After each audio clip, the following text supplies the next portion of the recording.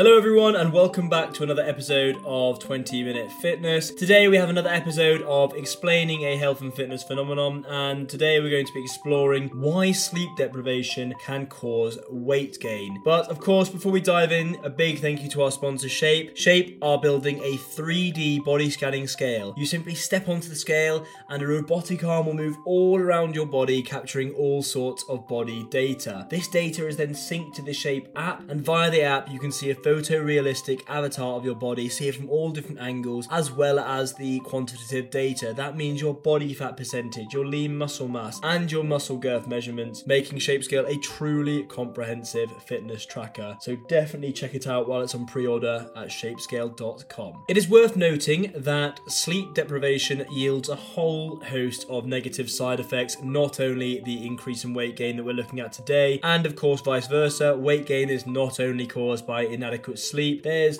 tons of other factors involved, like your caloric intake, your stress levels, your genetics, and all sorts. But today, as I said, we're going to hone in on what exactly is going on in the body to cause this weight gain by sleep deprivation. So I'm going to hit you with a statistic first to kick things off. A study out of the University of Colorado found that 1 week of sleeping for only around 5 hours a night led participants in the study to gain an average of 2 pounds in that 1 week, which is absolutely crazy, and it shows how important sleep is to the human body. Sleep deprivation causes changes to hormones that regulate your hunger and appetite. Leptin is the hormone responsible for suppressing your appetite and encouraging the body to expend energy throughout the day, and sleep deprivation reduces leptin. And even more so, the hormone ghrelin, which triggers feelings of hunger, goes up when you're short on sleep. So already you can see that it negatively affects your hormone balance there just from lack of sleep, which is mad. There's also lots of other factors that are negative that come from poor sleep. There's the lack of energy that leads you to look for that next sugar hit, whether that be a quick donut snack or a fizzy drink. It may also lead to you skipping the gym as you're exhausted after work. So it's a very vicious cycle, and it has a knock-on domino effect affecting lots of other sort of health and fitness decisions in your life. You're also more likely to have cravings for fatty, sugary foods and make less reasoned decisions when it comes to your food choices. In fact, you can consume about 300 calories a day more than when you are well rested if you are feeling exhausted for the day. Just a quick note on the hormones we mentioned earlier. So sleep deprivation actually activates a small part of the hypothalamus, which is the region of the brain that is involved in appetite regulation, along with a number of different processes like homeostasis as well. In addition to ghrelin and leptin, there are other hormones involved in appetite regulation that sleep deprivation can also impact, and these include endocannabinoids, which are increased in the afternoon in people who are sleep deprived, and these hormones promote eating for pleasure, which is called hedonic eating. Another recent discovery is that not getting enough sleep reduces fat cells' ability to respond properly to the hormone insulin, which is crucial for regulating energy storage and use. Also, insulin promotes the release of leptin, so if your fat cells are less insulin sensitive, you will make less leptin, and so that will lead to increased food consumption and weight gain as well. So it really is a massive domino effect, and it has tons of other negative effects apart from